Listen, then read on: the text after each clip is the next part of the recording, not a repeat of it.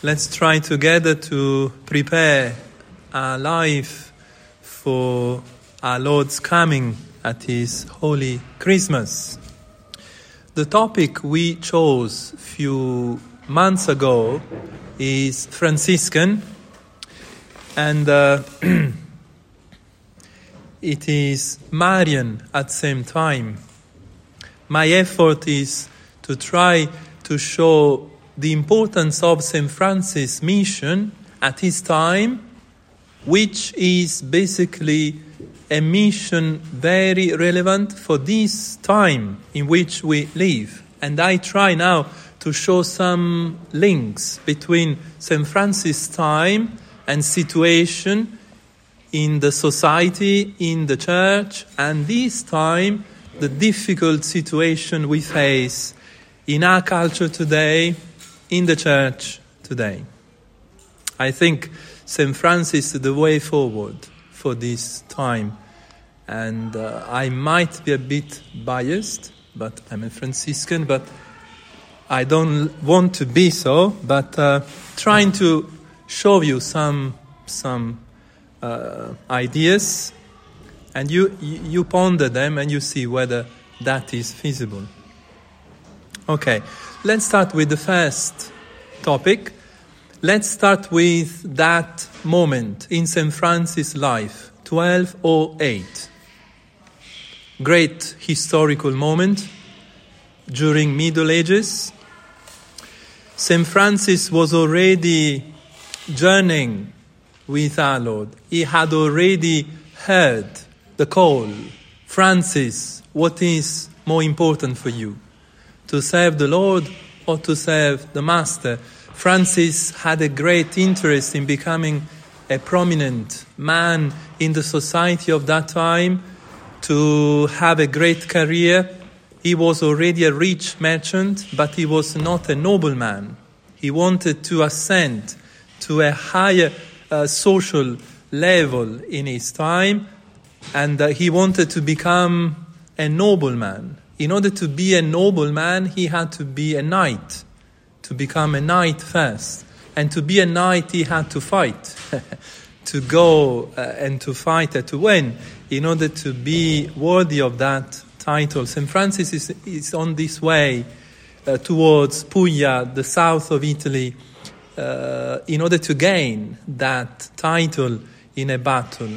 But right on the journey, on his way to that place, St. Francis heard the voice of our Lord. Francis, what is important? What is more important, to serve the Lord or to serve the Master or the servant? Of course, the Master. And why are you trying to serve the servant? Why are you becoming yourself a servant? St. Francis understood that Christ was telling him to start a new life, no longer deceived by these human aspirations to become a great but human person only, but to do something else. Francis, the voice said, Francis, go back to Assisi, and then you will be told what to do. And that's it. St. Francis went back. He was already a new person, starting his journey back to be another person, no longer running after that success, that career, that interest in money, in becoming famous, but being a man of Christ, to belong totally, exclusively to Christ. But Francis doesn't know what to do. He thought to be a monk, possibly. He had an experience with the Benedictines, and he started to wear a very poor habit, just as sackcloth, to be like a hermit with a cincture. And he asked the monk, the Benedictine monks, to be with them for some time to understand what to do. So the will of God was not clear yet in his life. This is when now the voice of the crucifix of St. Damien spoke. This is now 1208.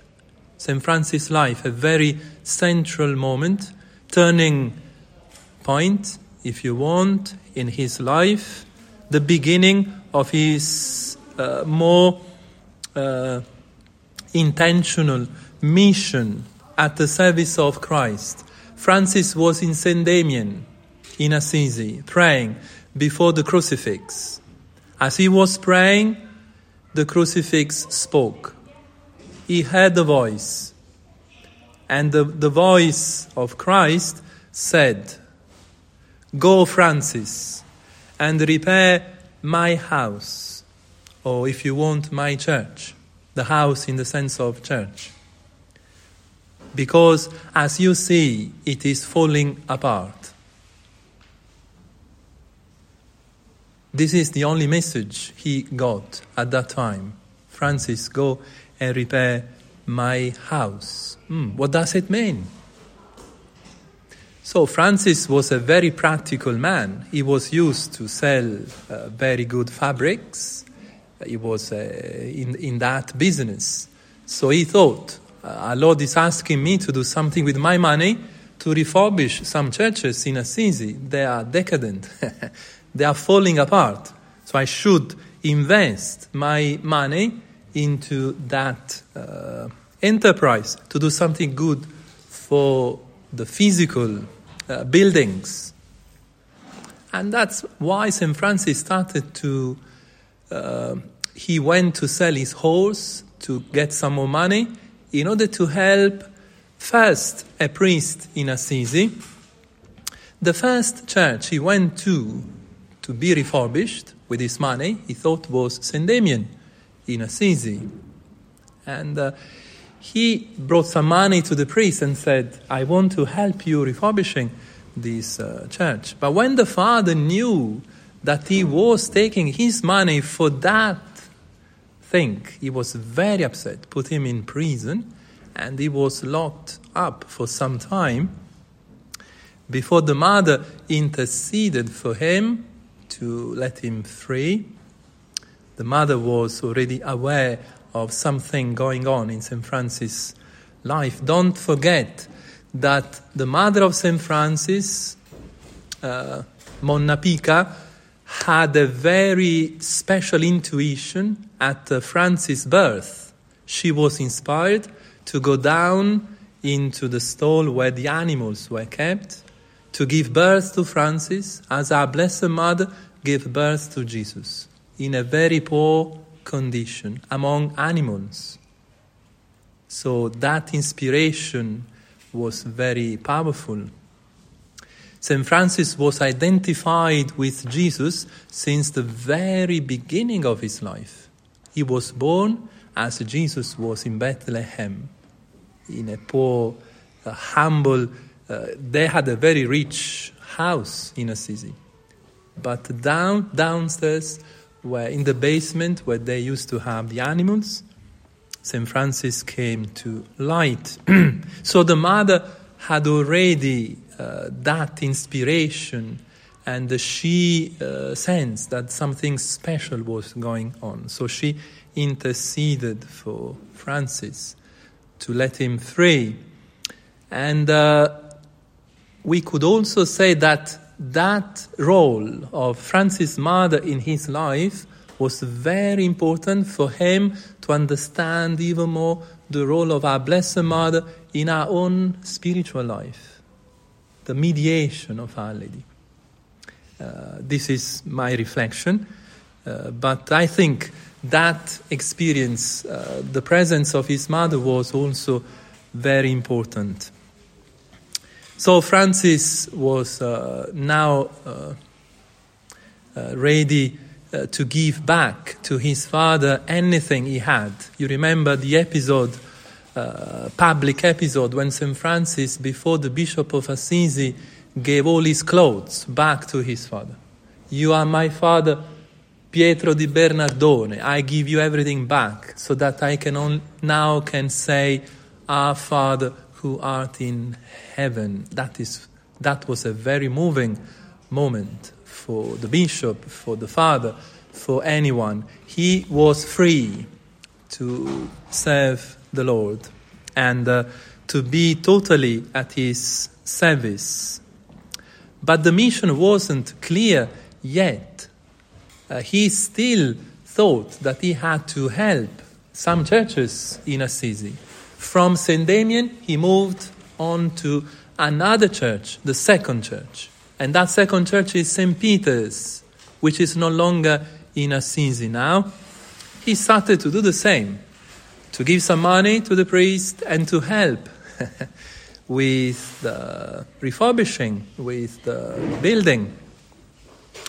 And then finally he came to the third church. The third church is the most important one. That will be the hallmark of St. Francis' spirituality, we could say, very central in his life.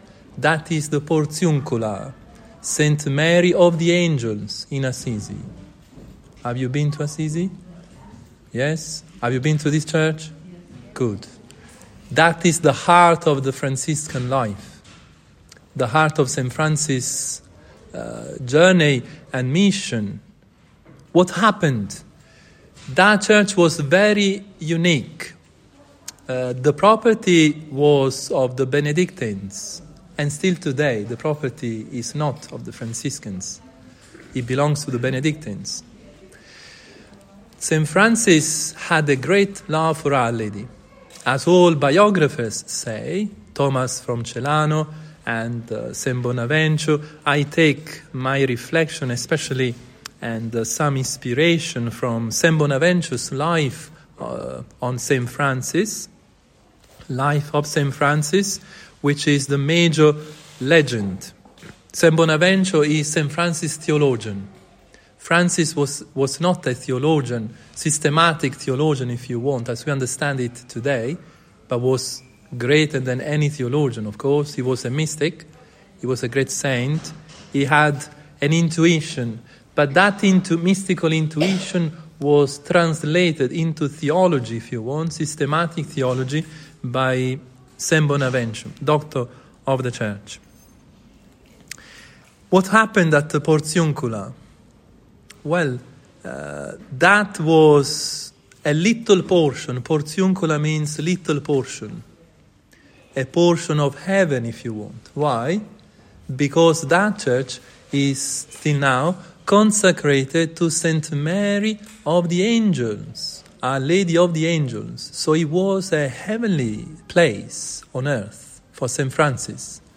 And since he was so devoted to Our Lady, he found in that place a special presence of the Mother of God, the Mother of Christ. And as he was starting to also refurbish that third church, he had an intuition, an inspiration. In that church, he was inspired with the right understanding of the mission entrusted to him by the crucifix of St. Damien. The crucifix was not saying, Francis, you need to repair the buildings. Your mission, Francis, is to refurbish, to repair the church as the mystical body of Christ. And in that church, by the inspiration, the presence, the mediation of the Blessed Virgin Mary, he understood the very meaning of the words of the crucifix at St. Damien. The meaning was that Francis had to generate with his life a new spirit of poverty. He had to give birth to the gospel of Christ in order to build up the mystical body of Christ, which was falling apart. St. Bonaventure, in his major legend, gives us the right theological understanding of that experience, which is very significant. St. Bonaventure, writing about St. Francis' life and that experience, says thus: the principal intent of the message he received at St. Damien, "Go, Francis, repair my church, my house," had regard unto that church which Christ had purchased with his own blood, even as the Holy Spirit taught him. That was the church to build up. That was the church to repair.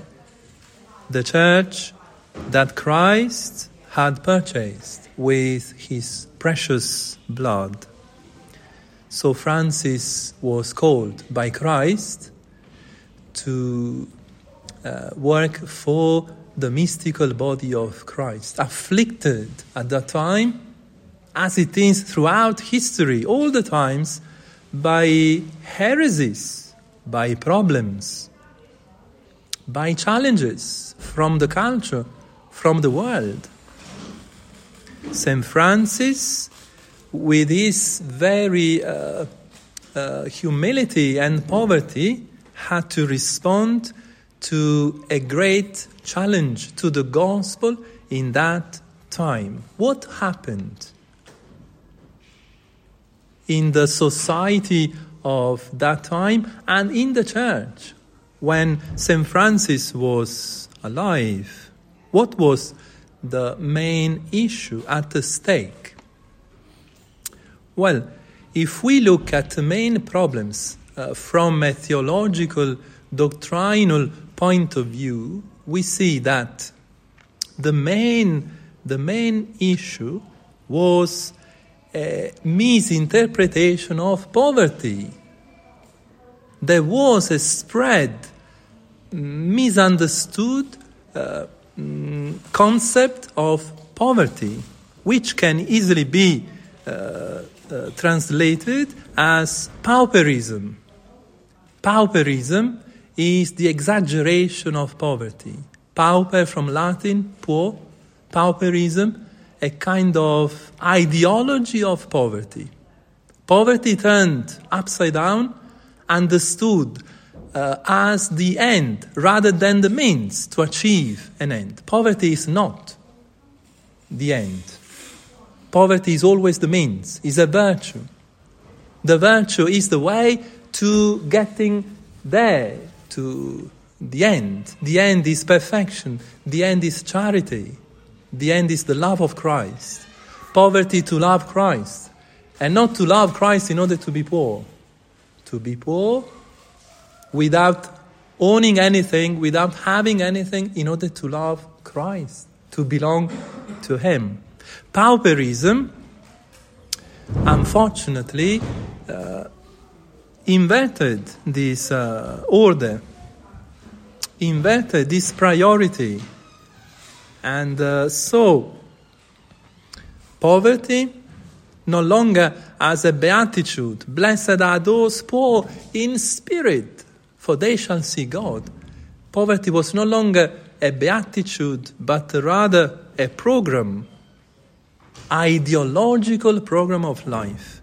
This is the case with a very spread movement at the time of St. Francis, which began with Peter Valdo, Valdensians, which eventually became part of the Protestant, the very first experience of Protestantism in Europe, much earlier than Luther.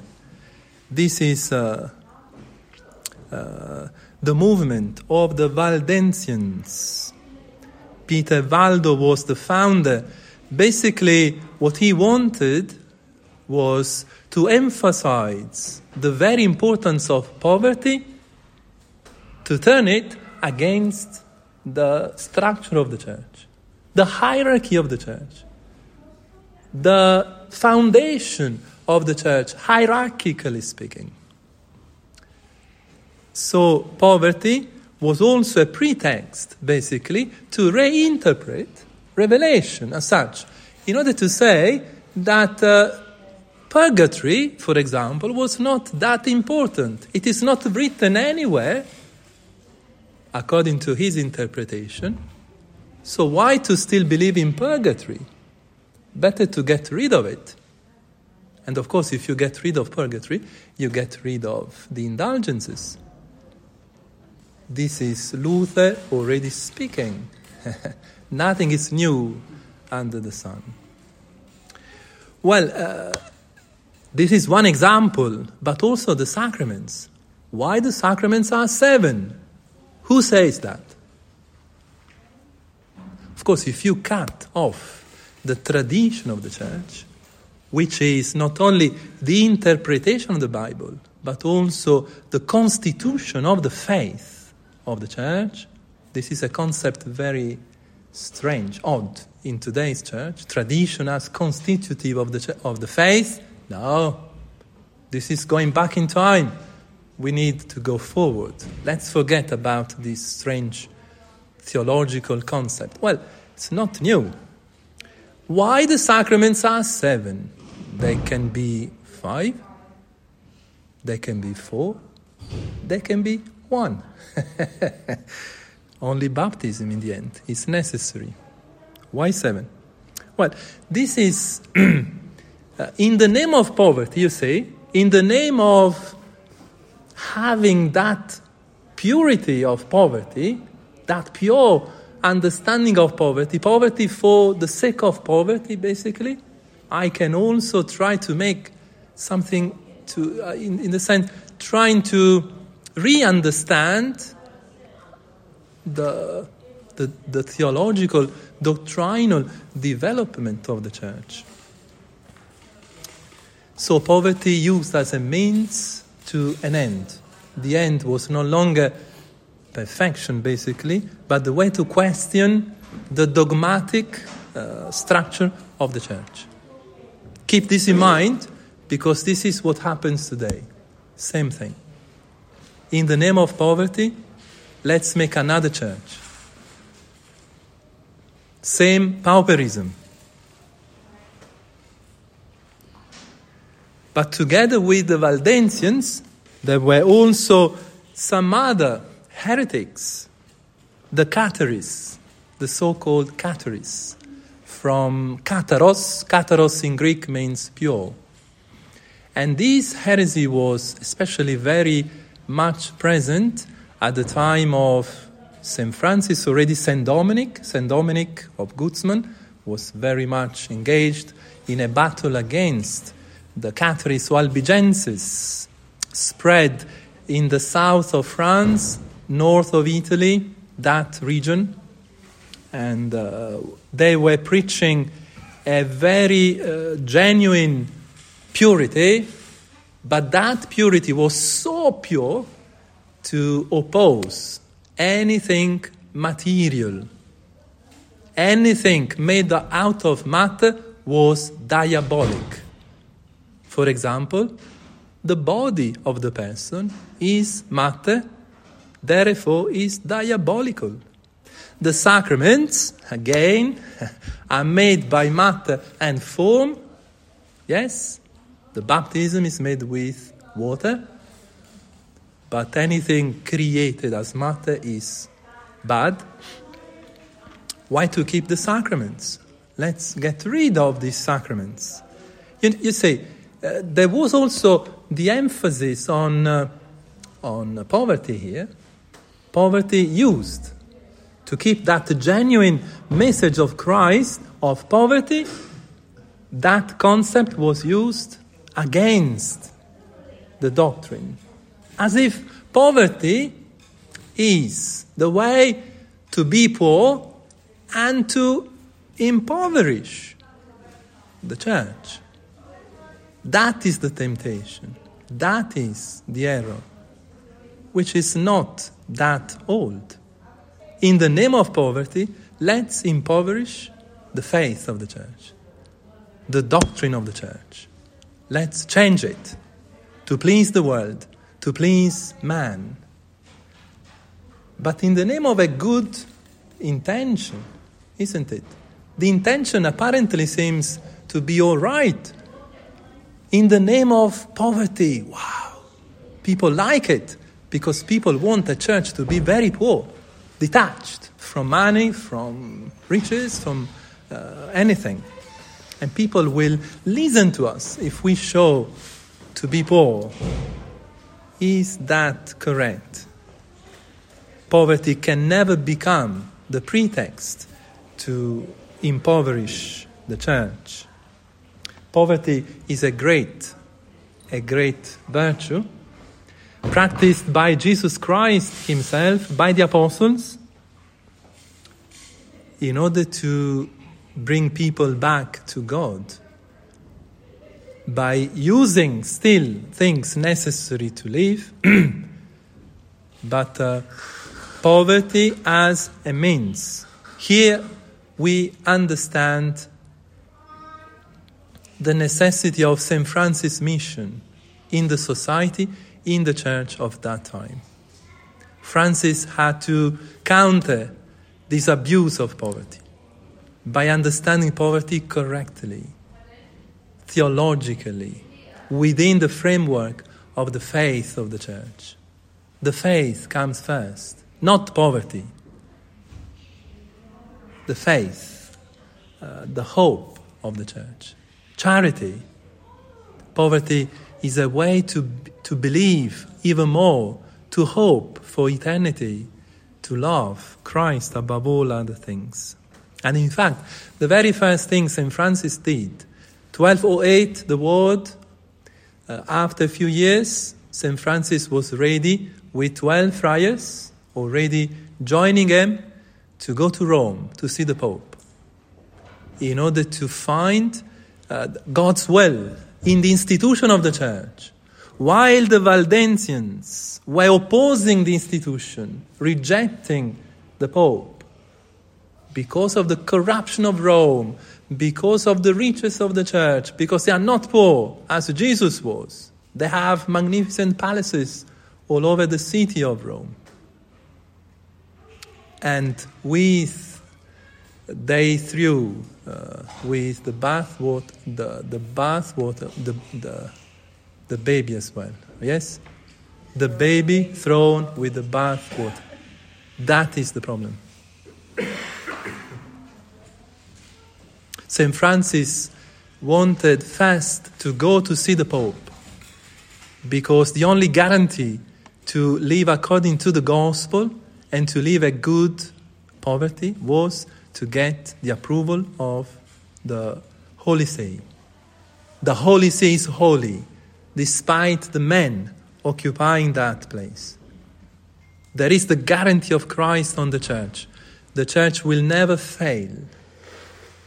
The gate of hell will never prevail against the church. That is the faith. That is dogmatic. And that is the conviction of St. Francis. He went to see the Pope, while these heretical people were manifesting basically against the Pope, trying to split the church. The unity, Francis is called to build up the church, to build up this unity with this example of poverty. Poverty in function of unity and of faith. The Pope was not happy with St. Francis. Innocent III, a great canon lawyer, welcomed St. Francis, but he was cold. No, this man is not convincing. There are too many people like him. There are other people saying the same thing, but in fact rejecting the faith. And, the Pope was not accusing, of course, St. Francis to be a heretic, but he was a bit doubtful. How can you survive without owning anything? It's not possible. You should have. The only model of life known at that time, of religious life, was the monastic life. And the monastic life is established in the West by St. Benedict upon the rule and the fact that the monk, the monus, the one within the monastery, is within the same monastery all his life long, but he doesn't have anything personally, but the monastery is something they own. The institution owns the monastery to let the monks live. So that was the model known, and to ensure that the monks had something to live on and to be able to provide for themselves. But Francis is asking to have nothing.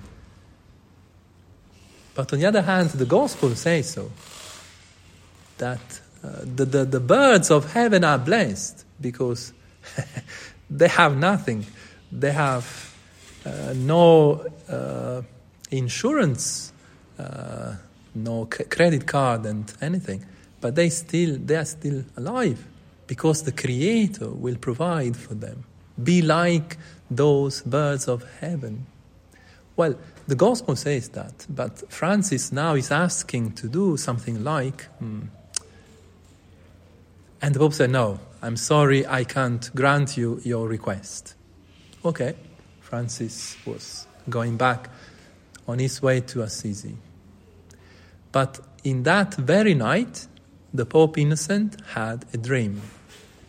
As he was sleeping, he saw the Lateran Basilica falling down and a very small man holding it up. And the Lateran Basilica was there because of that very small man holding it. He understood that man is Francis of Assisi. The next day, he called St. Francis again. He blessed him and said, go, I give you an oral approval for your rule.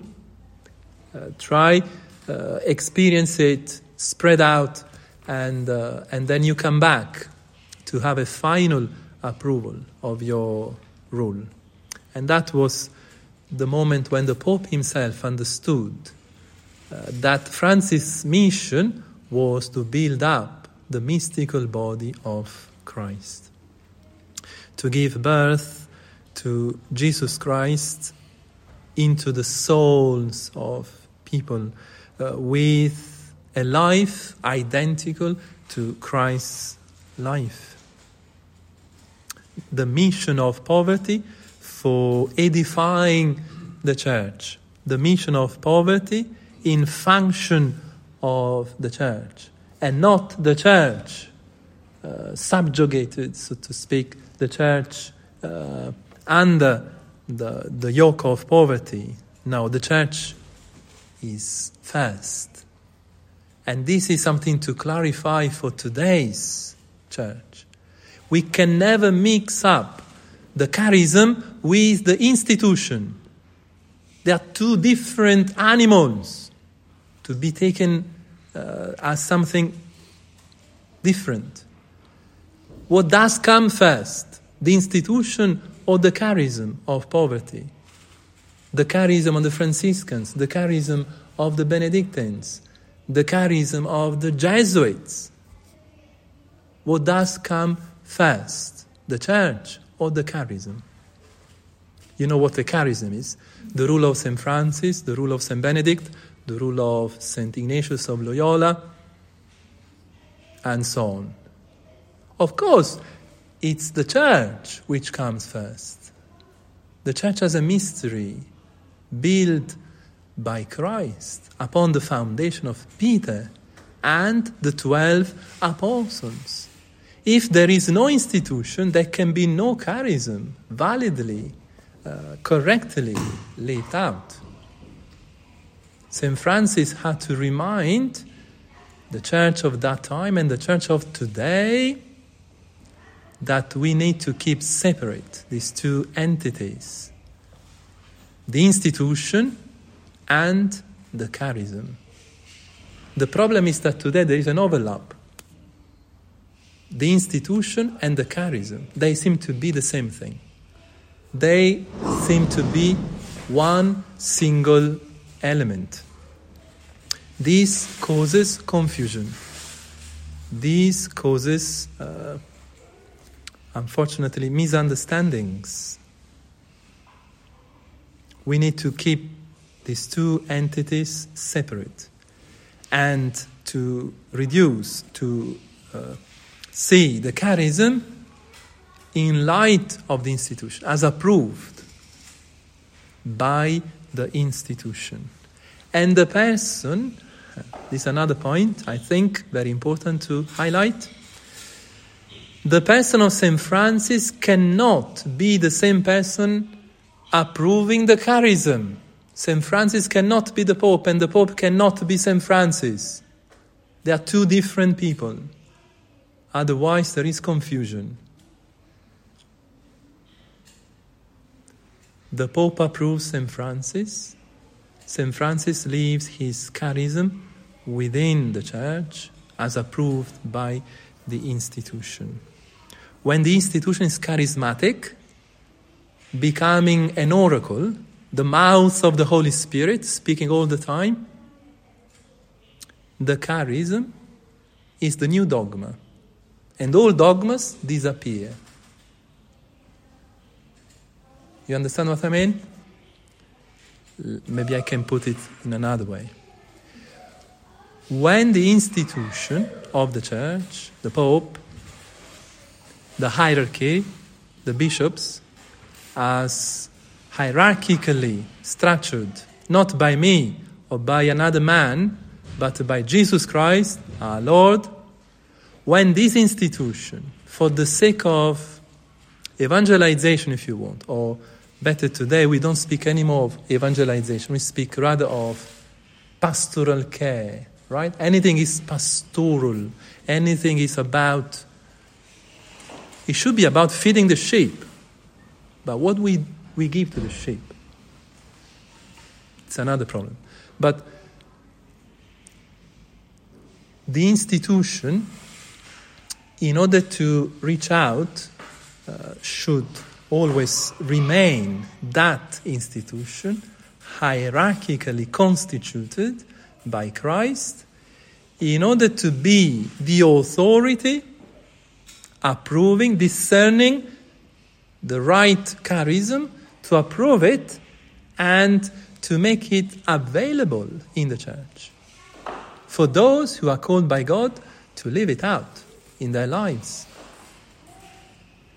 But if the institution, for the sake of pastoral care, pretends to be charismatic, to turn itself into an ongoing charism, what's the effect of this revolution?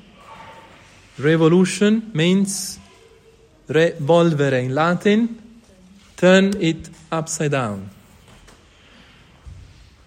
What's the effect of this revolution?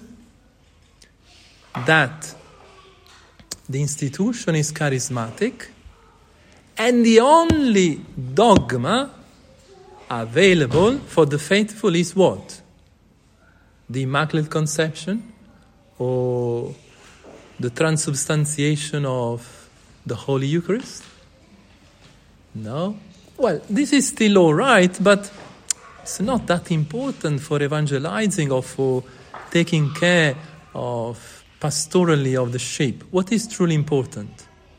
Well, the only dogma is this kind of charismatic action. The charism itself becomes a dogma. And charism means evolution, change. The charism can be also suppressed by the Pope. It is not necessary, but you can never suppress the hierarchy of the Church, even though there is an attempt with the synodality to suppress the hierarchy of the Church in the name of the people of God. Well, in this kind of new understanding, in this kind of pauperism, it's good to call things by their name, say pauperism. In this kind of pauperism, ongoing pauperism, the very dogma of the Church becomes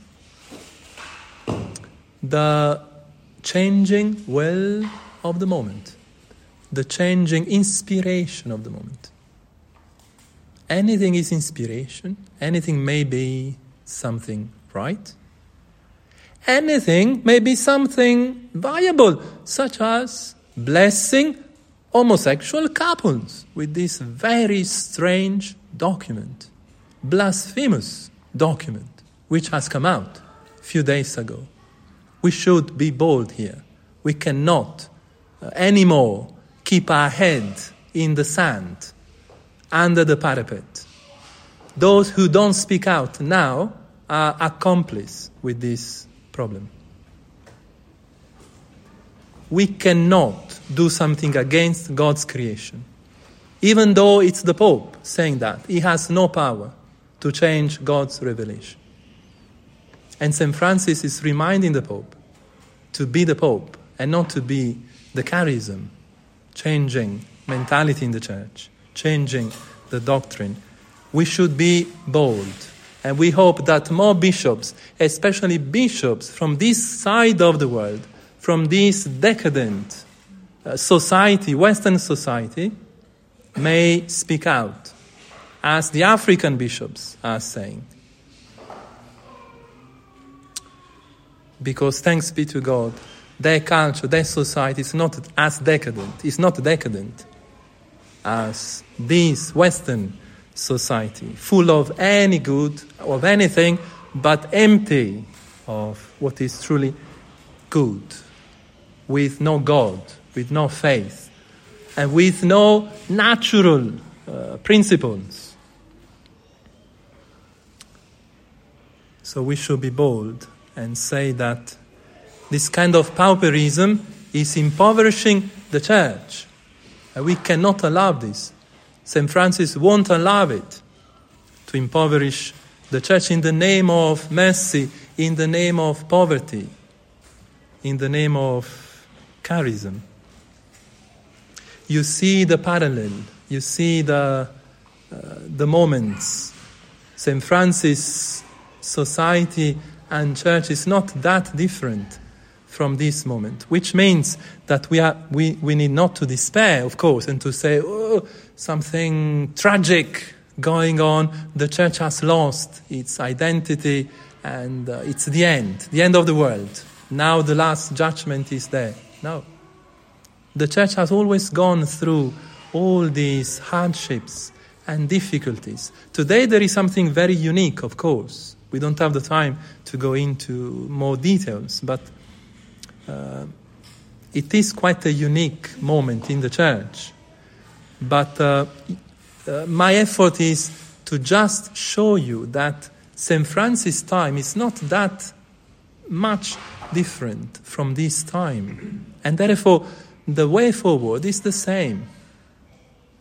The same mission entrusted by our Lord to our seraphic Father St. Francis and to those who wish to follow him in his footsteps with the right concept of poverty. Which I hope, as you understand now, this poverty is not simply the virtue of poverty, but poverty is a program of life. For St. Francis, poverty is a program of life. To have nothing in order to own what is really necessary. Only God. This is poverty. To have nothing but God. Today we have everything but God. Yes? This is pauperism. This is the decadence of this society. And this is the reason why we are not able to speak out. Because we say, okay, it's fine, it's part of our culture, what to do? Try to be more merciful, try to understand, try to bless these unions. No, you cannot bless what is against God's creation, God's revelation. We are not rejecting the people, never. The Church has rejected anyone. But we cannot bless the union. The union is sinful, is against God's creation. And the way this kind of blessing is envisaged is neither theological nor pastoral. Because if the blessing as they wish now is simply a prayer, spontaneous prayer, and is no longer a sacramental, what is it? If the blessing is not a sacramental, what is it? Yes? It's my word. It's my magic way to call upon you the blessing of who? Which God? This is the problem. What's the authority justifying this kind of theological blessing?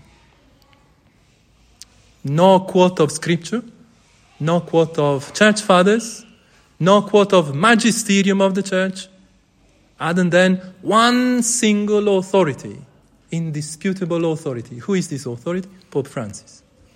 Only one. With my due respect to the Pope, but he cannot be the only authority to justify such a significant change. Cannot justify such a change, because the magisterium in any case is under the word of God, not above, deciding what to believe and what not to believe. Okay, this is just to stir your conscience up and see that we are living in a very dramatic moment. But it's also a very grace-filled moment. Because where sin abounds, there is grace, even more abundant, right? We have to trust our blessed Lord, who is in charge of the church, in any case. But our Lord is telling us to be wiser, and to understand that there is a way forward.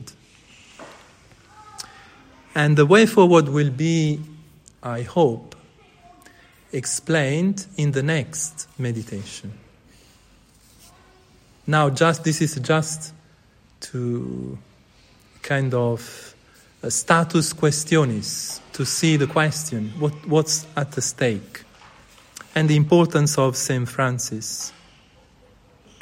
Okay, we now conclude with something which is not that encouraging, but I think it is good to know, because in this moment of decadence of our culture, and this moment when our churches are closing down, we need to do something, don't we? We need to act.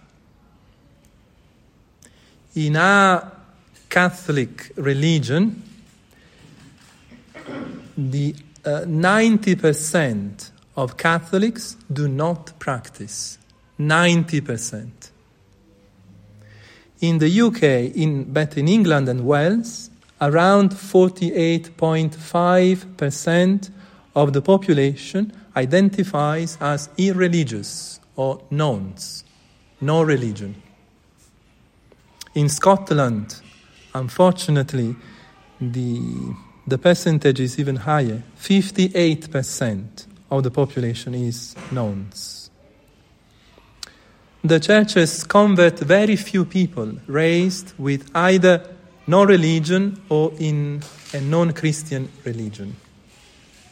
To every one Catholic convert correspond normally 10 cradle Catholics who no longer regard themselves to be Catholic.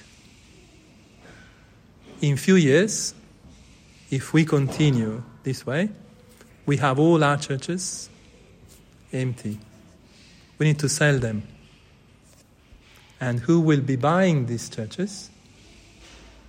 In England and Wales and Scotland and Italy, the Muslims are already there to buy all our properties and to turn them into mosques.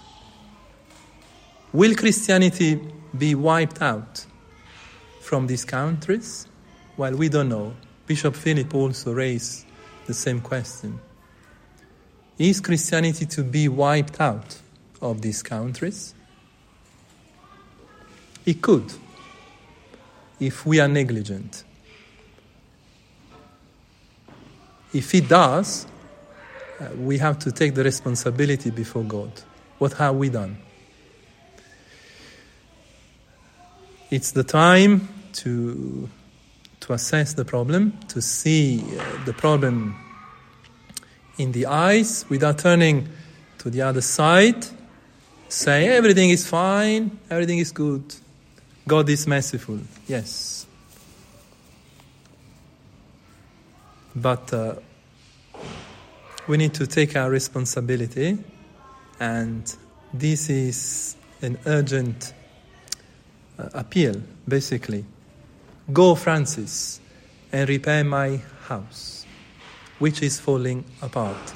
I don't think they had at that time the same problem of the 90% of Catholics not practicing. I don't think so, no? It was a great affluence to the churches. There were other problems, of course, but secularization wasn't the issue. Okay. The problem is there. The Francis message is clear. How could we understand it and live it out? Well, you have to wait for the next talk. Otherwise it is too much now.